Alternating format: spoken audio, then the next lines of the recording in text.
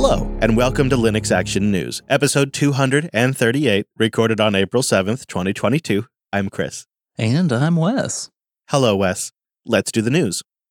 We start this week in the midst of the spring release season, with the new 2204 LTS version of Pop! OS hitting the mirrors.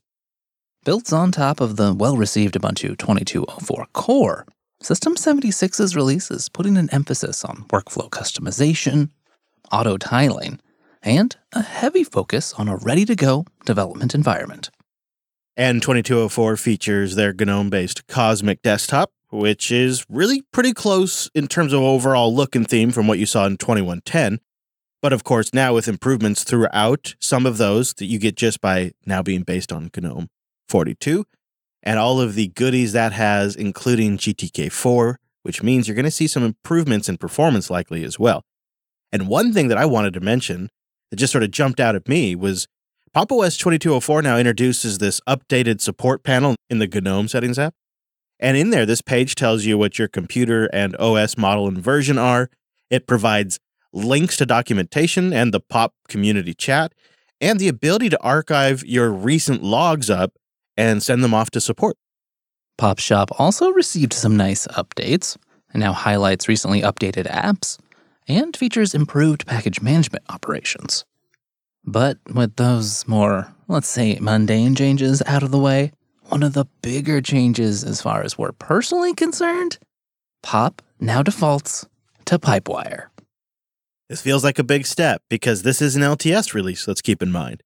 And so this is something maybe we wouldn't have expected traditionally, but I love it. And I think that personally, you take some decisions like that and you combine them with System 76's commitment to ship newer kernels as they release. That, to me, is going to be an interesting recipe for a new kind of LTS that I want to keep my eyes on. And speaking of those updates, Pop! 2204 has automatic update options now in the GNOME panel that you can set, like a time of day and week to automatically do the updates for the system. And in there is now an option for not just Debian packages, not just Flatpaks, but for Nix packages as well. Wait, Nix? Really? Isn't that something? I did not expect this. I haven't followed the beta super closely for this, and so I was really surprised when I saw this. We dug into this a bit, and we'll have some links in the show notes, and we've emailed System 76 for more information. But it seems that there's like a back-end service called the Pop System Updater, and this has facilities for these different types of packages that you might have installed, Debs, Flatpaks, and Nix packages. And of course, it's written in Rust. It's not all good news just yet, though. It's probably worth mentioning that the Raspberry Pi 4 images for 2204 with Pop, well, they're not quite ready yet, so the ones available are still based on 2110, but it does sound like work is underway. We'll just have to be a little bit patient. Well, speaking of Ubuntu 2204, one of the new features Canonical drew attention to during the release was the support for a real-time kernel beta. But now, we're learning some more details on how that's exactly going to work. Now, most of us never actually need a, quote, real-time kernel day-to-day, but for some industrial applications, a guaranteed window of execution is absolutely critical. You know, for industries like telecom, manufacturing, and, of course, space robots. And while real-time patches, known as Preempt RT, have been out there for years now, there was never really an official way to get that kernel built on Ubuntu and supported by Canonical. With 2204, that's changing. Well, as long as you're willing to sign up for Ubuntu Advantage. If you're interested, there is the free tier of Canonical's Linux Enterprise subscription plan with extended security maintenance, kernel live patching support, landscape, and a few other offerings. Now, that comes with the Ubuntu real-time kernel access as well. I suppose this isn't super surprising. This is kind of a continuation of Canonical's Enterprise OS as a service. You can get the free Ubuntu. You can even run it for 5 years for free.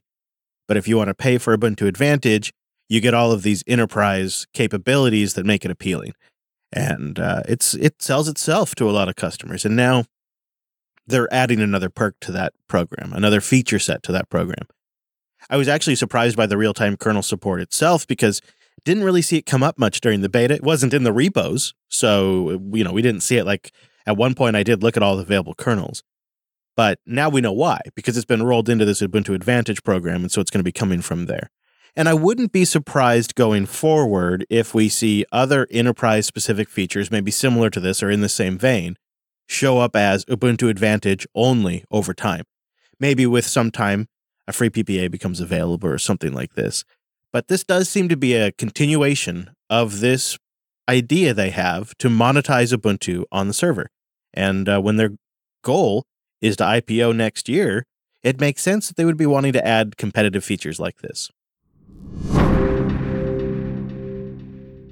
What feels like a million years ago, back in 2020, we covered the new NTFS file system driver that Paragon Software was contributing to the kernel.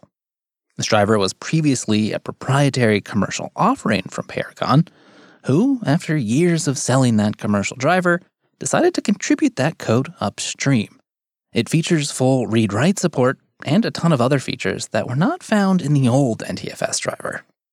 Right. This was seen as a bit of a moment because finally we would have a real, true, safe NTFS driver in Linux. And then when we covered the actual deployment in Linux 5.15, we thought, well, okay, we can wipe our hands of this. It's the start of a new era. We have full NTFS support in Linux. It was time to format your drives, boys. Oh, it was a sweet, sweet feeling.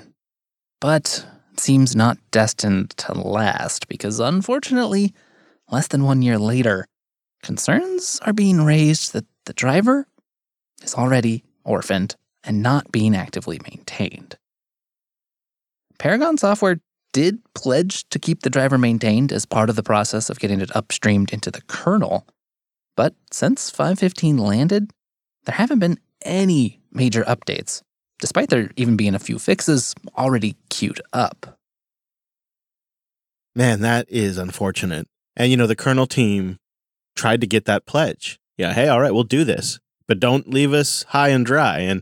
And props to Michael Larble over at Phoronix, who kind of put all this together. And he notes that one of the developers that contributed a number of patches to that NTFS3 code during the review process, Carrie Allegrander, well, they raised concerns over the state of the Paragon driver to several people. They've also noted that they've been unable to get any response from Paragon's maintainer. It's been virtual radio silence. Yeah, Carrie raised those concerns on the mailing list and kind of classified the driver as, at this point, being effectively orphaned. At the same time, making an offer to co-maintain the driver, although that offer is complicated because, so far, there's been no response yet from the currently recognized maintainer. Oh, what a mess, Wes. What a stinking mess. You hate to see this happen, and now it's naturally raised questions if this driver should be removed from the mainline, or at least what action should be taken now. We'll definitely be keeping our eyes on this one, but maybe don't rely too much on that NTFS support on Linux for now. Checking in on the slow rollout of the Steam Deck for a moment, it seems sales have remained strong. The Deck has held the #2 top-grossing product on Steam for 5 weeks in a row, according to SteamDB, and this week, the Steam Deck grossed more sales than even the massively popular new game, Elden Ring. And probably all this success likely means delays. Our Steam Deck community estimates that Valve is still working through the first 15 minutes of pre-orders from July 16th, 2021. Now, it depends on the model you ordered. Some queues have been moving faster, but the US only just made it past hour 1, and only with the 64 gigabyte model. Now, this is changing all the time, so we'll put a link to that thread so you can get the most up-to-date community estimates. But while most of us sit here and wait, the Deck's client software keeps getting better and better. From pushing firmware updates, OS fixes, and just some nice-to-have features, It seems like Valve is pushing development ahead at a pretty rapid pace. Though it does leave us wondering a bit if it might still be some time before we see a standalone release of SteamOS 3. Oh, come on, Valve. We want it already. Although I could see what you're saying there. If they're still doing a bunch of updates, they're probably not likely to drop it over the fence for the public yet. Let us test it for you, Valve. We'll give it a go.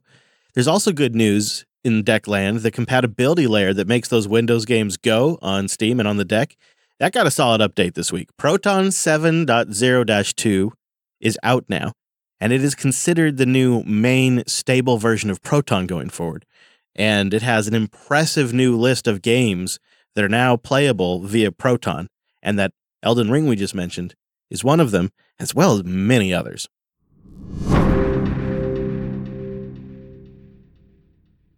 As you may have noticed, Matrix is one of our favorite up-and-coming platforms. And in some exciting news, the leading chat client, Element, has rolled out Threads in beta. Threads help you separate conversations from the main timeline. Starting a new thread opens a thread view where you can continue your conversation without interruption or interrupting any other conversations or topics that are going on in the main timeline. It's really quite great to see this feature roll out as more and more free software projects and fans adopt Matrix as sort of their main place to communicate. But it's also been nice to see because Element, the client, well, it just keeps getting better with improvement after improvement and more layers of polish. If you haven't checked it out in a while, maybe go create an account on matrix.org and then join us in the Linux Action News feedback channel that we'll have linked in the show notes. Linode.com/LAN. Go there to get $100 in 60-day credit on a new account, and you go there to support the show. Linode is the Linux Geeks Cloud. With 11 data centers worldwide, they've been hard at work for almost 19 years creating the best experience for running applications on Linux. If you need a personal small site or you need something that's going to possibly entertain millions of visitors, they have systems that scale to that. I was just thinking of the large box that we deployed for our Matrix installation just recently. That's a great example. I think we started at a $10 a month Linode. And then over time, we just resized it as we needed. As the user base grew, we resized the system to meet our needs. And it's worked so great. Now we have a system with 48 cores and 96 gigs of RAM. You know, it's pretty screaming fast. And also you can get them now with NVMe PCIe storage. So it can just be unbelievably fast on disk I/O as well.